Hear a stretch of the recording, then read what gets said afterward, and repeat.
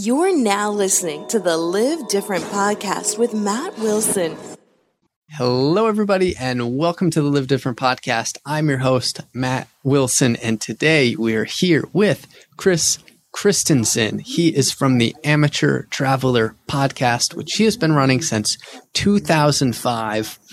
I asked him beforehand if he had 600 episodes out, but cumulatively, he has over 1,200 episodes. It looks like he's getting about 500,000 monthly downloads. He's got another travel podcast, This Week in Travel, co-hosted by former Live Different podcast guest Gary Arndt. And I really like what Chris Guillebeau had said about him. I really appreciated this, of course, because he was another podcast guest. In a world of copycats and travel bloggers who have never traveled, the Amateur Traveler podcast stands out as highly legitimate. So that is, that is high praise right there. So Chris, welcome.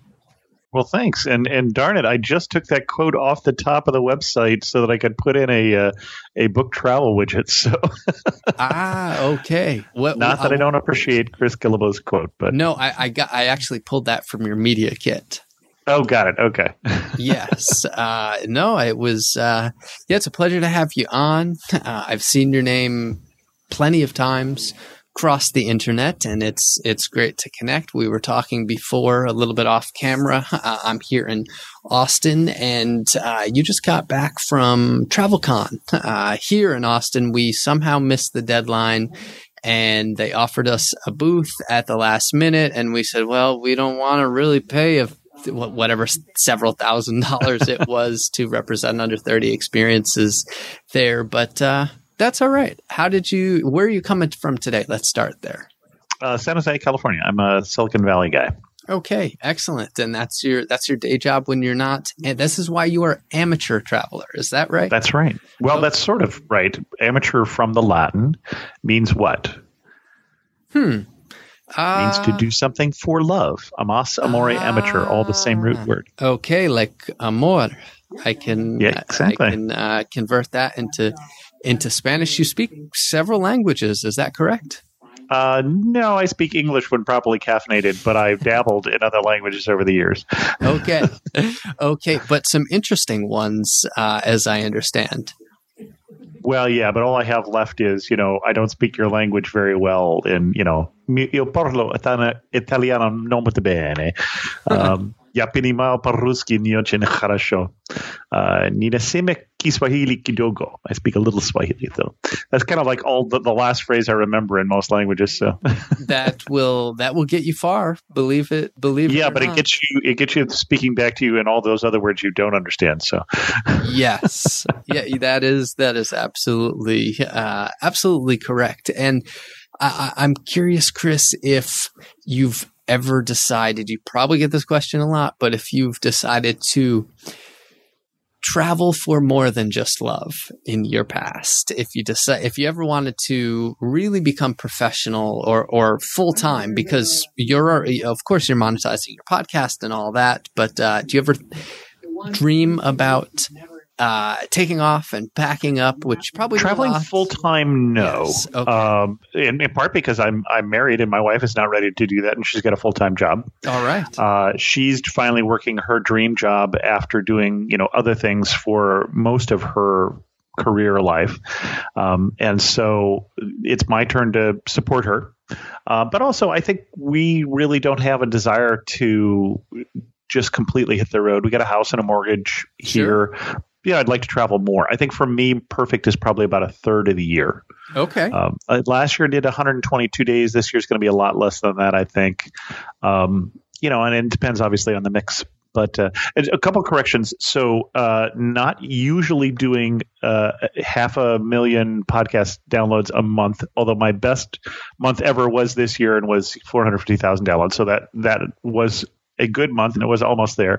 No, I've done about 3.5 million downloads this year, and we're talking on November the 7th, I think. Okay. Yeah. Yep. We sure are. I just looked at the lines going in an upward direction on your media. That's right. kit. Well, unfortunately, there's a seasonality. So what you haven't seen is the next month, then it goes back down. And so, this is the time of year where I'm going, oh. Well, I'm not mad at you, Chris. Those are impressive numbers. They're about twice last year. I may get to twice last year, which was 1.9 million. So it's been a good year, Sure. but not quite as good a year as you were saying. And then also I've done 1,300 episodes, but not of Amateur Traveler. Amateur Traveler, I think you were correct, is about 630-ish. I saw 630. Yeah, I've got some in the can, so I don't remember exactly where we are. But then I have 4 podcasts total, 3 travel podcasts. The 2 that you mentioned, plus one that targets travel marketing and PR people. Excellent. Could you tell me a little bit more about that? Because it looks like you have a side business doing PR and or maybe you're not the one doing the PR and travel, but tell me a little bit more about that side business that you have. Yeah, I don't know what's a side business and what is multiple business these days. But yeah, no, I run a website called Blogger Bridge, which a number of bloggers have run into, especially in the travel space, where we try and connect companies and bloggers. And so, for instance, when I was at TravelCon, one of the reasons that I was there was I was speaking, but the other reason is that my software was facilitating the speed networking for TravelCon, as we have for TBEX and for NMX back when that conference was around as well. So yeah, so that's in part I quit the full-time job to be able to travel more and then also be able to work on Blogger Bridge was the intention. And so, yeah, I'm trying to work my way into professional travel journalist, getting there, but still the bulk of my revenue is made up through either Blogger Bridge, although that's still a small part. And then most of it is software consulting. Okay. But it's a mix of things right now. Sure. Well, I was going to ask because I saw in your bio it said by day that you work at a startup in Silicon Valley and that you were a trainer. Oh, that means I need to update my bio.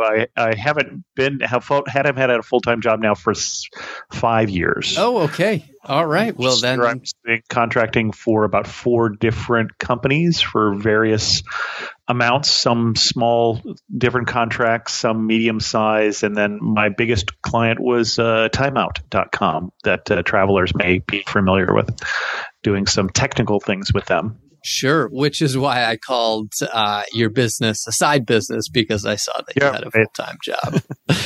No, that makes some sense. What did you think of TravelCon? I'm curious. Oh, well, definitely both the first one and the best one ever. I thought it was a good conference. I thought Matt, especially for his first conference, did a good job. But even if it wasn't his first, I think it was still a good conference.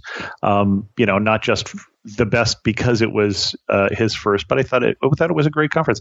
I think it emphasized. I think his emphasis was really on the content, especially the, trying to get in people outside the travel business and for keynotes, which I thought were interesting.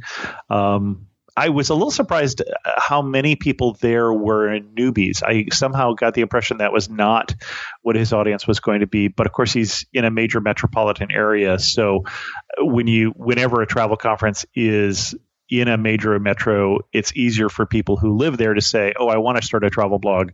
I think I'll go. TBEX had the same thing when they were in Toronto. That was probably the highest percentage of people who were newbies because Toronto has a lot of people in it. So they were glad to go since it was local. No, that definitely makes some sense. So you said that there were a lot of newbies there. There were certainly some of us who'd been doing it for a very long time as well, but I think quite a few people were just getting started or had started so they could come to the conference or something like that. Okay. And for anybody listening, this is Nomadic Matt's conference, and a different Matt, also nomadic, but a different one than myself, but lives in Austin, by the way. So okay, I didn't realize that he was here. I think that's why the first conference was there. Where did I meet him? I think he lives in Austin part-time, and New York, I think part-time nowadays. Gotcha. He owns a hostel in Austin. Oh, okay. Do you know which hostel? I don't know, but it's not the Nomadic Matt hostel, so I don't remember off the top of my head.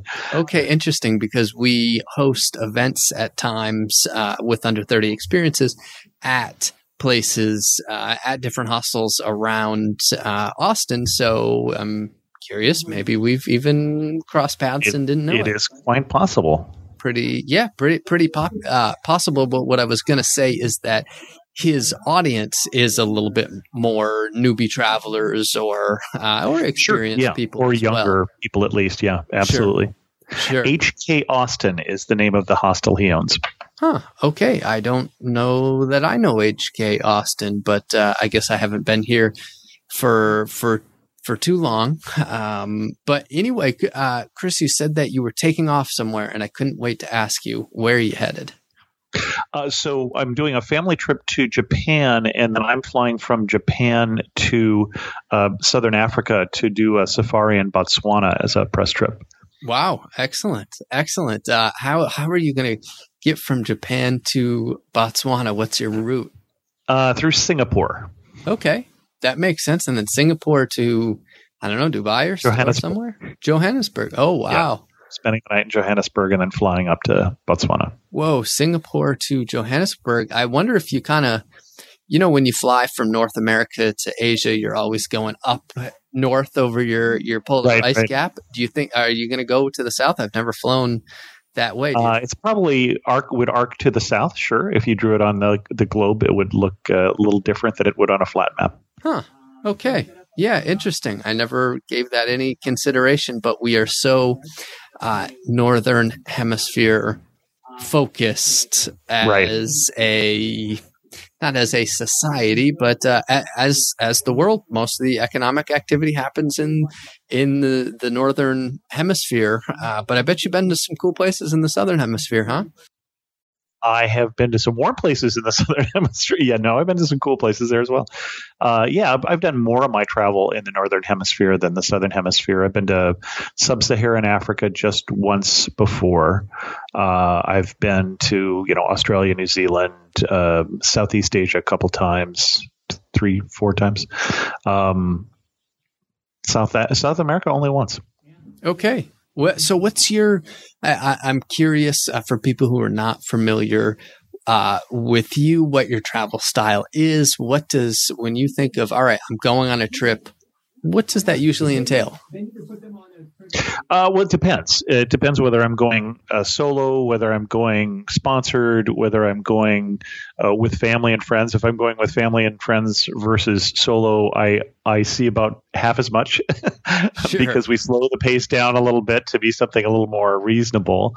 When I'm traveling by myself, I don't spend a lot of time dining at fancy restaurants or things like that. I'm grab and go and see and run and walk and shoot pictures and all sorts of things. So it's a different pace.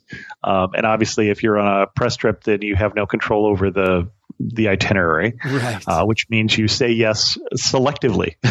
So, because somebody's inviting you doesn't mean that you necessarily want to go. So.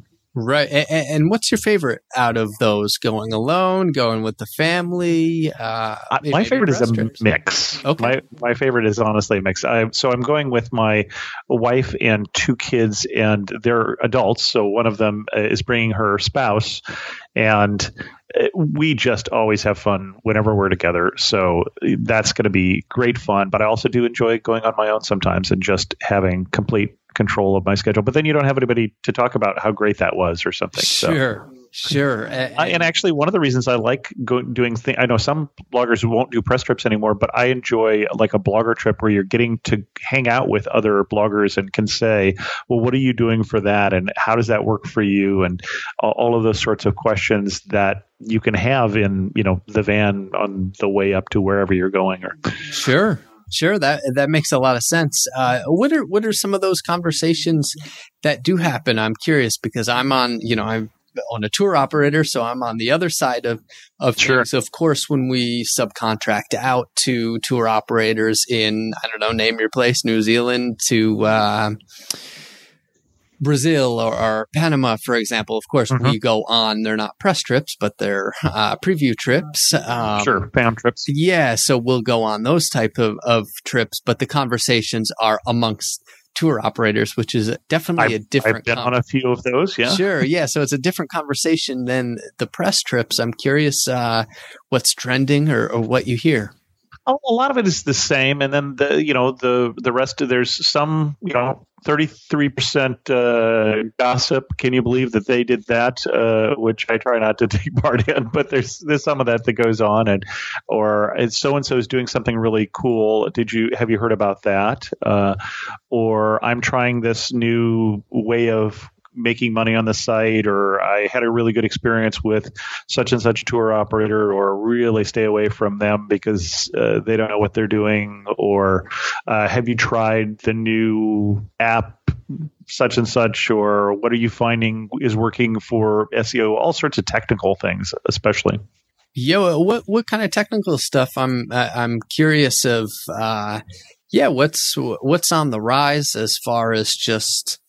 I mean, we all know Instagram, of course, but there's lots of tactics. A lot of the people I hang out with are not so much influencers. Okay. So, I'm using the term influencer versus blogger. So content creators in a long form or in a long term fashion versus Instagram, which is short form content and doesn't matter 5 minutes from now. Sure. So more people are bloggers, videographers, or podcasters who are creating content that is, still going to be around tomorrow. So I don't know as much about the Instagrammer community, what the conversations are there, and haven't been on as many press trips with that. I think the big thing that's going on in the blogging world is there's a lot more pro bloggers. Bloggers have been around for a while who are really getting down to a lot of the detailed technical details like SEO. Sure. That, just never worried about them before, or people are getting into, finally getting around to affiliate marketing after, having a blog for 10 years. And I can't believe that I've been giving up this, potential revenue or things like that. So there's a lot of things that are just the business aspect of the blogging. I'd say it doesn't. And the other thing that comes up, of course, is where have you been recently that's cool. Right. But that's always been the case. Right. Travelers. Yeah. Travelers. I couldn't wait to ask you, oh man, where are you going? So, that makes some sense. And one of our topics on, this podcast is, of course, business, and we often do dive into marketing strategies, and so I'm curious if you don't mind me asking some more technical questions. I'm Sure. curious if you're seeing a trend from, so I used to be a blogger back in the day. I had a website called under30ceo.com before we ran Under 30 Experiences. And the Under 30 CEO, we sold it in 2016. It was recently sold again. So we're twice removed from the site. But at the time, we built it to about 500,000 monthly unique visitors. And we were deep into the SEO, and Twitter was hotter, and it was like, oh, what influencer can we get to retweet this post, and link roundups and getting the link backs, and all these type of different strategies and right. tactics. But the platform was someone opening their laptop and being on Safari or Chrome and typing in Google or going to their favorite website. Now that's not where we live. We open Instagram, we open Facebook, we open our podcast app, we open whatever app is, whatever we do, whatever your demographic is. This could be Snapchat. But on each of those platforms, now I'm seeing much more micro content being put out there. So it's not just, all right, I'm going to publish this on my WordPress blog and that's kind of it. So are you taking your content and putting on other platforms, or are you just sticking with what's working? Well, I'm definitely trying to stick with what's working. Always smart. So I would say I am heading exactly the opposite direction of that. So what we're finding, for instance, works these days for bloggers is not micro content; it's longer content. Okay. Google is really rewarding content that is, 2,000 words in depth, that answers the questions that are really being asked by the person who is trying to go there. That's really what is being successful, and of course mobile, because if anybody who has a website these days, it's most likely more than 50% mobile. Sure. So responsive and all those sorts of things make are just sort of table stakes at these points.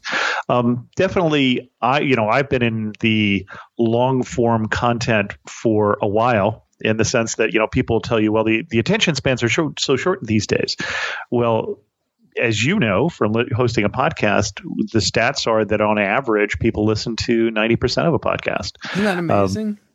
When you start a podcast, you tend to finish it. It depends, it depends a little bit on the content and a little bit on the podcaster and those sorts of things. But quite often we're doing it while we're driving or walking the dog or washing the dishes, and we're looking for something more useful to fill up that time. And so I have found that Amateur Traveler over the years has actually grown in length, not terribly, probably gone from maybe a 30-minute average show to 45 minutes, but we'll do an occasional hour-long show only if there's an hour-long worth of content. It's still fairly tightly edited. It's a fully edited show, but we're still looking for, if there's lots of content. So we've got a show coming up, for instance, on Beijing. And at one point during the interview, I'm thinking, is this going to become a 2-part show? Because it was great content. And I didn't really want to stop it. And I thought, well, if we have twice this much, then or even half again this much, I probably will make this a 2-part show, which I've done very seldom. And then on the other hand, I just edited a show that we did on Mauritius, and there's not as much to do in Mauritius. And so it's going to be a half-hour show. But on average, the shows are getting a little longer as we try and cover things in the detail that is useful for the travelers who are listening. And all but no one ever brings up length to me at all. Make it longer, make it shorter, or whatever. And there was a lot of FUD out there on the internet that was, podcasts need to be 22 minutes long because that's the length that an average American's commute. And it turns out that's just wrong. Most of the successful podcasts are longer. Right. The majority of them, not necessarily because longer is better, but because, it's not just longer, it's longer and has content in it. I used to listen to a tech podcast that was 10 minutes of the best tech content every week. Unfortunately, it was an hour-long show. I'm not listening to them anymore. That really isn't what I'm looking for. But if it were an hour-long show and it was an hour of the greatest tech content, sure. Yeah. Okay. I'll listen to that. Sure. No, that makes some sense. I mean, easiest example is Joe Rogan going on for 3 hours most days. I mean, I don't know how he does all the things that he does, but and I find with podcasts that it's very hard for me to actually listen to a new podcast, meaning with a new host and a new format. And for me, switching or subscribing to a new podcast, there's a barrier there for whatever reason. I like to have my, 10, 15 podcasts that I sort through, but really I probably listen to 5 most of the time. And then there's some others if I trust this person's content. I trust this content. Do you find this? I haven't counted recently, but I remember we used to be at 90 podcast subscriptions. I think I'm probably down to 60 or 70 at this point, but I'm a junkie. Sure. And so I will try out ones. I will cycle through some. After a while, I'll give up on some podcasts and try somebody else out.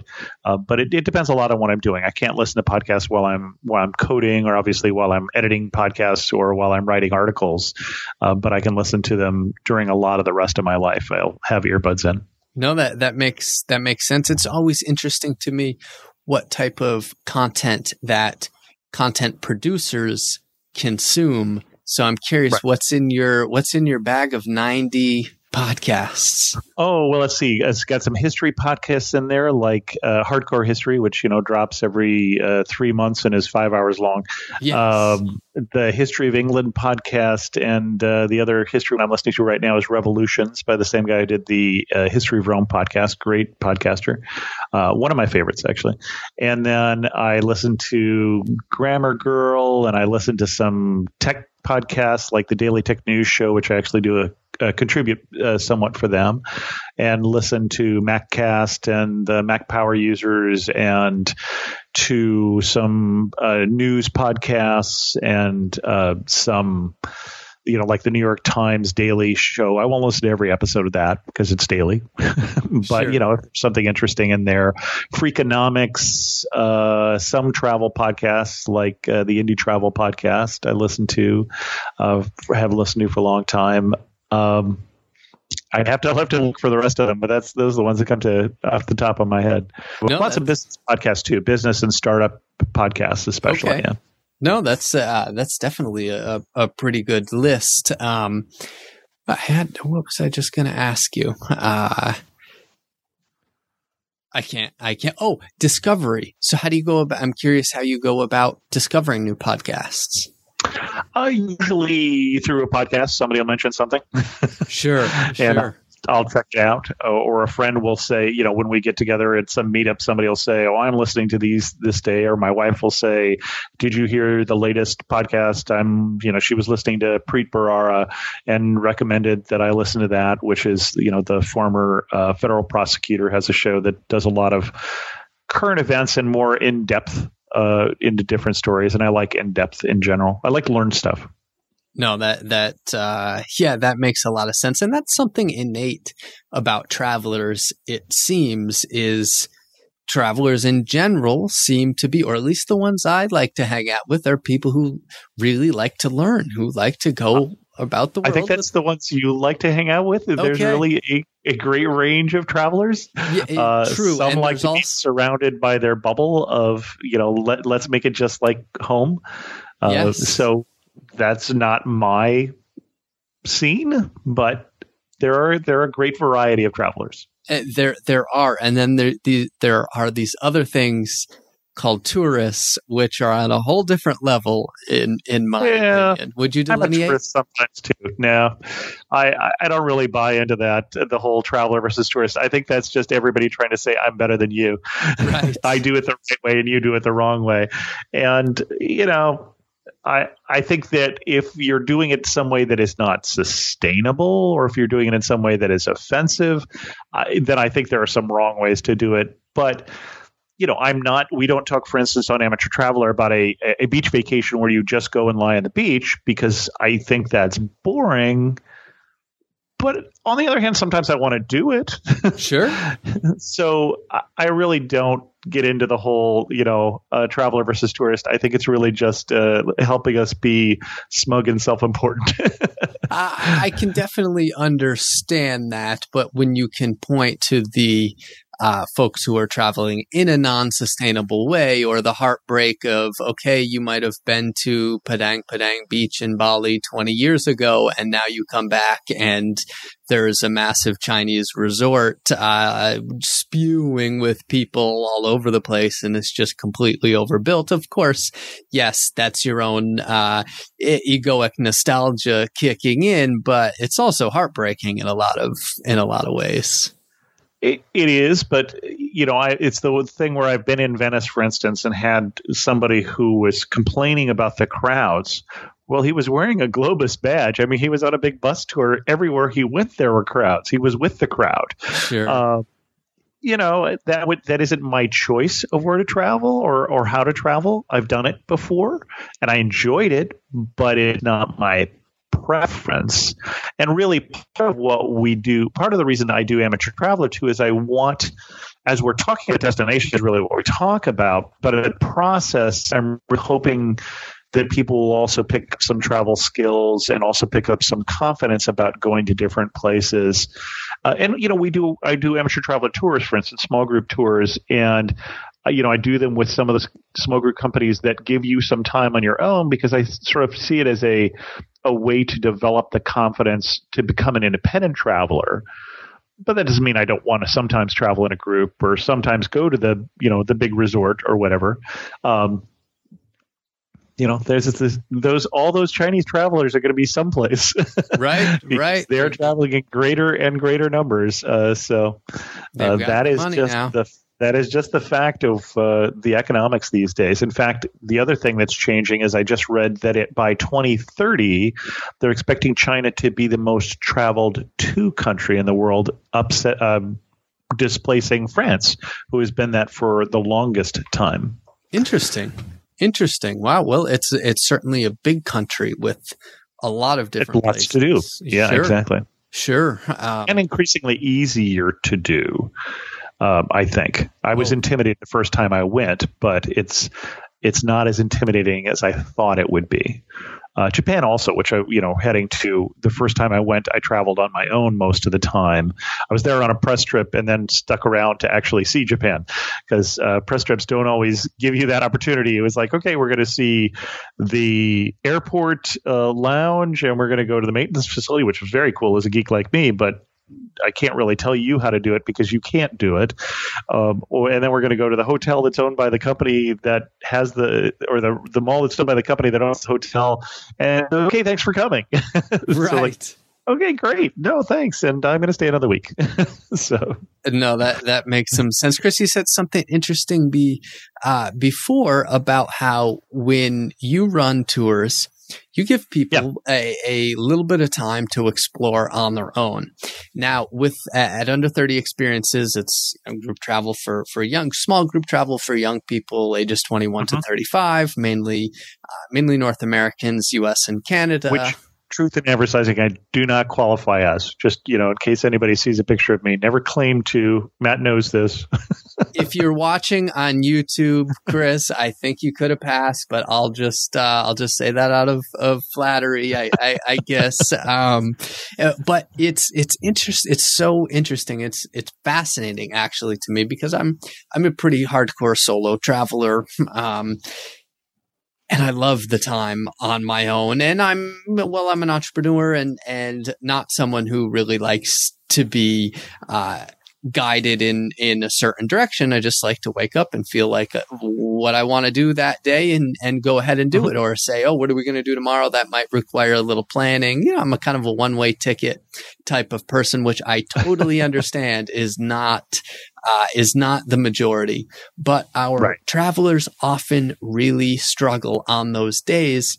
They either have FOMO because our trip leaders will give them the options. And if we give more than 3 or 4 options, mayhem breaks out and people want to do everything. And I'm like, guys, calm down. You don't have to do everything. You just have one day. Hopefully you can come back to Costa Rica or wherever we are. And let's do one very meaningful thing and really enjoy it and be present. But that's hard for people. Or it's kind of the deer in headlights idea where, oh my God, I've just been guided for 6 days. The 7th day is I'm on my own. It's like the training wheels are off. What do I do? What would you tell those people? Well, so part of it is doing a little homework. And I say this as the guy who doesn't always do the little homework. So the most recent trip, for instance, that we did was so it wasn't like 6 days of heavy guiding and then 1 day off. It was so we were in Prague, Krakow, and Budapest. And we got to the city. We had a welcome dinner. We did a half-day intro walk. And then pretty much the rest of the time we were in that city, you're on your own. And so we were going around, some of the people were hanging together in groups and some were going off on their own. I was pleased that it was a group of people that was easily able to handle the free time, but some of them had really done their homework and knew that, oh, I'm in Prague. I want to go ride the Paternoster in the city hall, which is these crazy elevators with no doors that are in constant motion that you just jump on and try not to kill yourself. Oh, wow. But that person had been watching the Honest Guide to Prague video series, and so he had learned about that. And then these people knew that they needed to get a ticket right away for the Parliament when we were in Budapest. And so some of us didn't get around to seeing the Parliament because we hadn't done our homework and didn't react fast enough. But we were still finding other things that we were enjoying doing as well. But part of it is putting in the homework and deciding what it is you want to see ahead of time, knowing. But I think partly that's you communicating on this day, we're going to give you these choices so people can do the homework might help a little bit. But definitely, if you are traveling like I usually am on a limited time basis, not on the I'm a nomad, because nomads can travel very differently. Those of us who are trying to get back, on that return flight and have, a week or 2 weeks or something like that, which is why we target a week-long itinerary on Amateur Traveler, because it's a very typical traveler's itinerary. Then it does help if you've, researched it a bit. And I had one of the reasons that I do the podcast is that's what people tell me is I always listen to your show before I go places, so I have some idea of the options. But that might be reading blogs, or that might be reading the guidebook. Whatever your mechanism is, it's having some idea of what you don't need to do also, right? It is realizing that I may come back, I may not come back. I'm not going to have time to do everything. What are the things I'm most interested in? And so, for instance, in Prague, I was more interested in getting out to the other castle of Vyšehrad that I had never been to, and I didn't take in a concert. That's not something I needed to. But some of the other people, they really wanted to take in one of the concerts. Okay, great, terrific. That's one of the reasons that free time can be terrific, is you can customize the trip so that you get to do what you want to do. And I like trips that have some, that it's not a, if this is Tuesday, this must be Belgium. We will now go here as a group sort of thing, but have more of a mix. Right. And I like how you give the lay of the land in the very beginning. Everyone feels comfortable. They got the rundown. They might know how to say a few phrases. They at least, or not if it's Hungarian. Sure. Honestly, we were getting by in English because that is not a language that lends itself to a lot of deep learning. That's a tough language. No, absolutely. But at least people feel a little more comfortable, or we're always telling people. I know how to use the subway now, and all those sorts of things. Yeah, exactly. You're on, sometimes our travelers, I'm like, okay, guys, you're going out tonight, but you know the name of the hotel, right? And people are like, oh, wait, what is it? I'm like, okay, here's the business card. I have done that. I am somebody who has a really good sense of direction, so I very, very rarely get lost. And so traveling solo, I remember one time I was in Oaxaca in Mexico, and I headed out from the hostel, not even remembering what the name of the hostel was. I mean, I'm so confident that I could find my way back.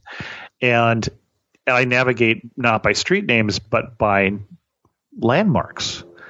And what I hadn't realized is all the shops that I was using as landmarks, they all closed before I was heading back. And so they all looked like solid grates. Oh, sure. And so all my landmarks went away, first of all. And then I also didn't realize they have two main squares. And so I was off by one block because they're kitty corner from each other. And so at one point I was, a little turned around. I found my way back eventually, but there was the moment of, oh, I'm actually lost. Oh, I see why people don't like this. How long ago was that? Oh, gosh. That was probably about 2010. Okay. So you still not necessarily the last time I've been lost, but pretty close. Right. You still could have popped into a place with Wi-Fi and booted up your connection or whatever we did in 2010. It was not that long ago. I had a device in my pocket in 2010. I mean, that's how long ago this was. If I did it with a camera, a real camera. Yeah. So these days it's a lot easier because you've got a translator in your pocket, you've got a map in your pocket. If you're using some cell phone plan that gives you international roaming, then it's just a whole lot easier. It is. Do you ever feel again nostalgic for those days, or you're probably not the kind of guy that looks at the young traveler and said, back in my day. The only thing that I look at the young travelers and think they're missing out on is I'm somebody who lives on the internet, lives on my laptop, but when I'm out walking around, I try not to have my nose in the device. I don't worry about social media. If I'm on a press trip and I need to send out something, that's part of what I'm doing. I don't need to catch up with what's going on. I can do that in a hotel. When I'm walking around, I try and, of course I've got an earbud in my ear and I'm listening to a podcast, but, but I try and at least watch where I'm going and observe the surroundings and enjoy the fact that I'm in Krakow or wherever. Sure. And I'm a hardcore podcast listener, and I try to consume the content and the audiobooks and all these type of things. But especially when I've just arrived to a place, I'm like, all right, let me not, I don't want to debilitate one of my five senses here. Let me take out the headphones. Let me observe. I only got one in. Yeah, right. I only put it in one earbud, so I'm half there. Sure. And I really try. Okay, let me be fully present and not have my headphones in. And also, when you walk around with your nose in your phone in an unknown place, you become a target. It's clear when someone is lost, just like you used to see people with their maps and the guidebooks on the corner. And now you never see that. It's always just someone trying to figure out where they are. And why isn't my Google Maps working here? Right.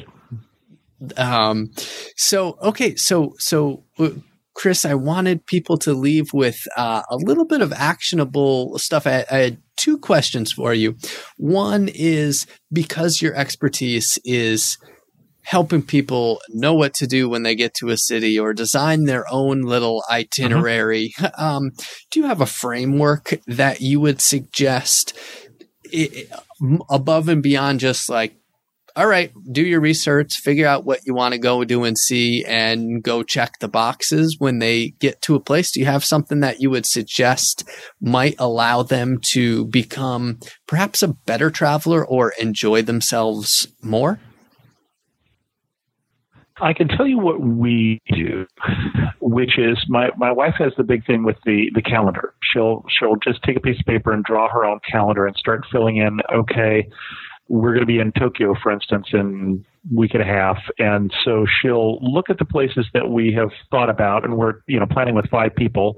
And so we've got a Google spreadsheet actually that has, links to places you can look up what I'm talking about and people voting on which things they're interested in, because we've got to take into account different people's things. And then she went and said, okay, I think it looks like these are in the west side of the city. We're going to put those on this date. And, just kind of a basic framework of a plan.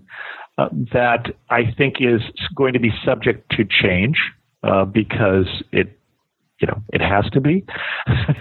I think. Well, there are different levels of planning. So what I don't do, I had a friend actually who's just traveled with me to Eastern Europe, or Central Europe rather, who she had a coworker who was about to go on sabbatical in 2 months, and he had done a level of planning that I am not recommending.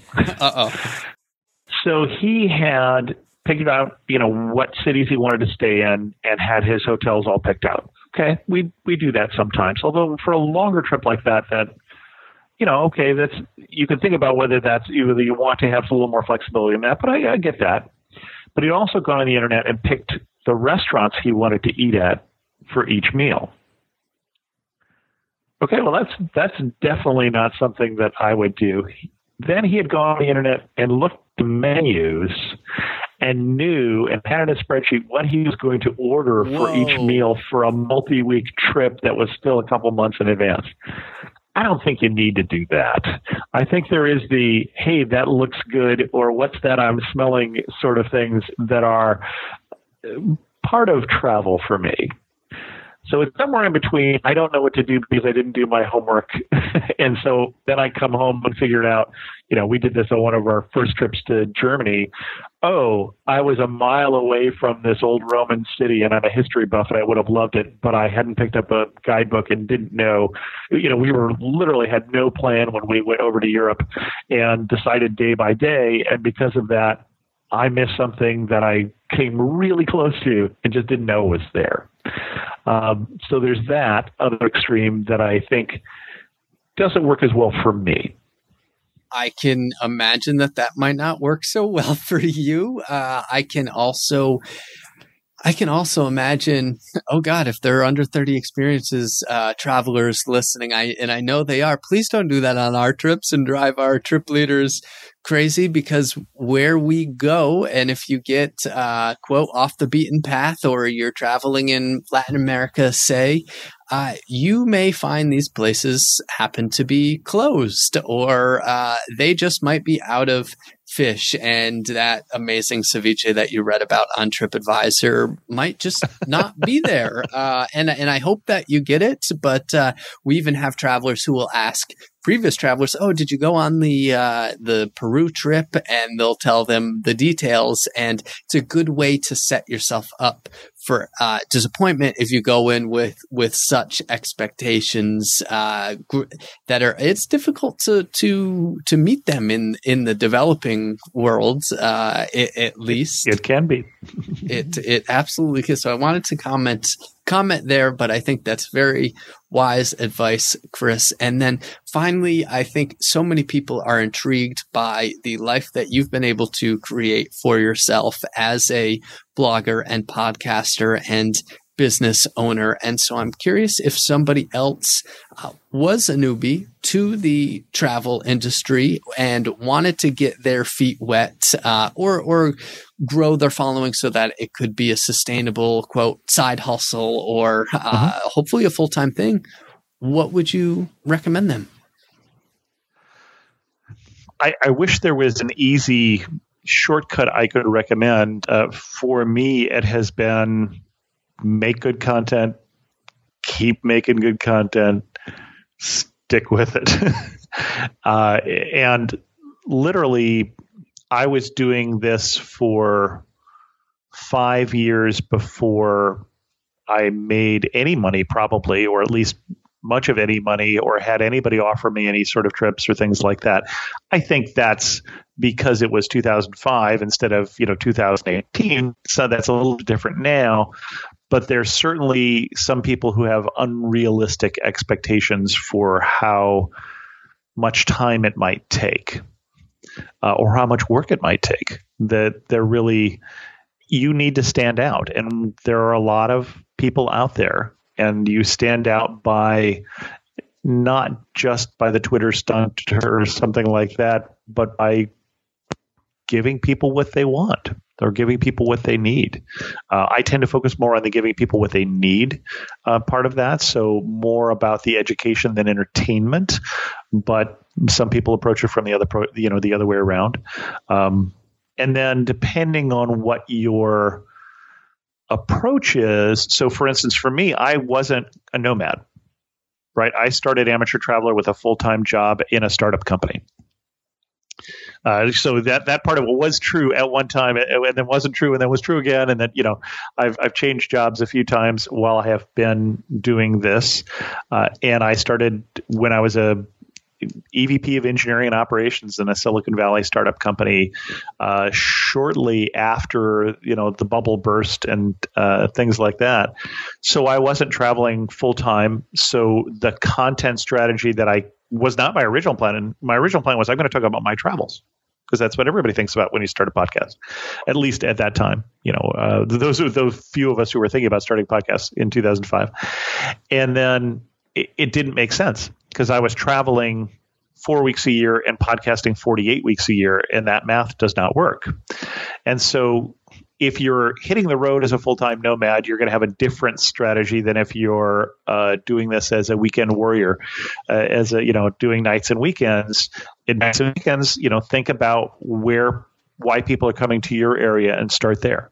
Become the local destination expert and develop your reputation as somebody who produces good content where you are potentially, if that's a thing, or on things that you have learned about, not just the where, but maybe the why or the how or those sort of things. But it depends on your strategy. It depends, for some of us, the throw everything off and leave town wasn't necessarily an option, wasn't a goal, let's say. And so there are different strategies that make more sense for certain people. You talked to Gary Arndt before. Gary will talk about people, should do it this way or that way. Well, Gary sold 2 companies first. That's a great strategy if you can do helps. that. Do that first. Absolutely. That's going to make it easier for anybody to do traveling and not have to worry about, are you going to make anything on affiliate sales when you don't have any readers and things like that? So there are a lot of different ways to do it. And I've seen people be successful in a number of different ways. And I've seen a lot of people who didn't make it work. There are more people these days who are finding ways to make it work. Those who do are really working their butts off. Well, that is great to highlight. I appreciate your candor. And as you said, content and consistency. That seems to be what it's all about. That's content quality and consistency. Yep. That's right. Yes. I do mean, when I say content, I mean quality content. Yep, exactly. You can outlast the. And there are a lot of different ways to define quality content. And it's going to be different quality to different people. You need to figure out who your audience is and who your audience isn't. And don't worry about the people who are not your audience. I have people all the time who start shows and I think, boy, I'm not their audience. And at least one of them that I ran into recently, had won a couple Emmys. So she found an audience. It just wasn't me. That's great. That's great. Well, Chris, if people want to connect with you, become part of your community, where can they reach out and especially listen into your podcast? Listening to the podcast, you can find everything at amateurtraveler.com, including, my contact email address there, as well as social media and all the other things. So amateurtraveler.com is the center of my travel empire. The empire. I like it. I like that you called it that. Chris, it's been a pleasure. Thank you very much. You're welcome. What's up, Live Different podcast listeners? It's Matt coming to you with a special little announcement about our new Thailand yoga retreat. We are very excited that Luz and I, our incredible yoga teacher, and my even more incredible girlfriend are going to be running this yoga and mindfulness retreat in Koh Samui, Thailand. You're going to get to see a little bit about the Buddhism that's practiced there in Thailand. We are, of course, going to be practicing yoga twice a day, practicing mindfulness, having an amazing oceanfront retreat there. And if you want in, here's how you do it. Message me on Instagram at Matt Wilson TV. I'll tell you what the deal is, and I would love to hang out with you in person and take this podcast to the next level. So hit me up. Would love to see you in person in Thailand. See you then.